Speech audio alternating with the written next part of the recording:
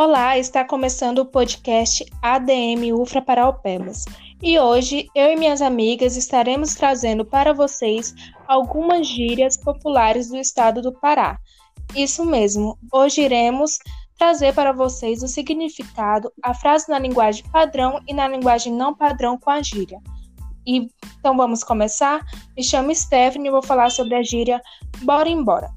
Aqui no Pará, usamos essa gíria para chamar alguém para ir embora de algum lugar. Na linguagem padrão, normalmente falamos, vamos embora daqui? Já aqui no Pará, nós falamos, fulano, bora embora que já é tarde. Olá, eu me chamo Andressa e vou falar um pouco sobre os níveis de linguagem, das quais a gíria faz parte de uma delas. Irei utilizar aqui 2 exemplos de gírias paraenses. A primeira é o seguinte, mas credo, que é usado bastante quando você não gosta de algo. Exemplo, tu viste como aquela mulher tá? Nossa, mas credo. Temos também o mufino, que é utilizado para definir tristezas, abatimento. Exemplo, não vou sair hoje não, tô mofino. Esse é um dos exemplos de gírias paraenses.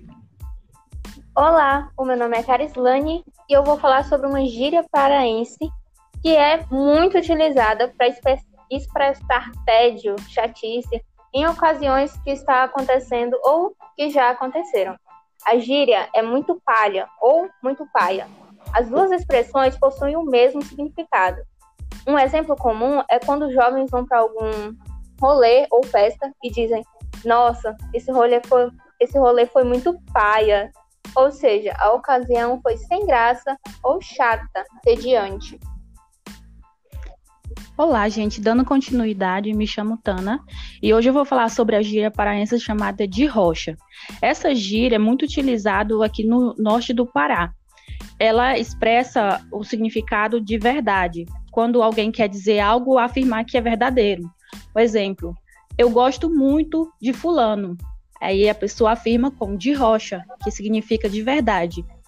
E se você quer saber mais sobre as expressões e gírias paraenses, você pode também estar acessando o site Arte Papaxibé, que lá você vai encontrar várias gírias bem legais para você estar usando no seu cotidiano.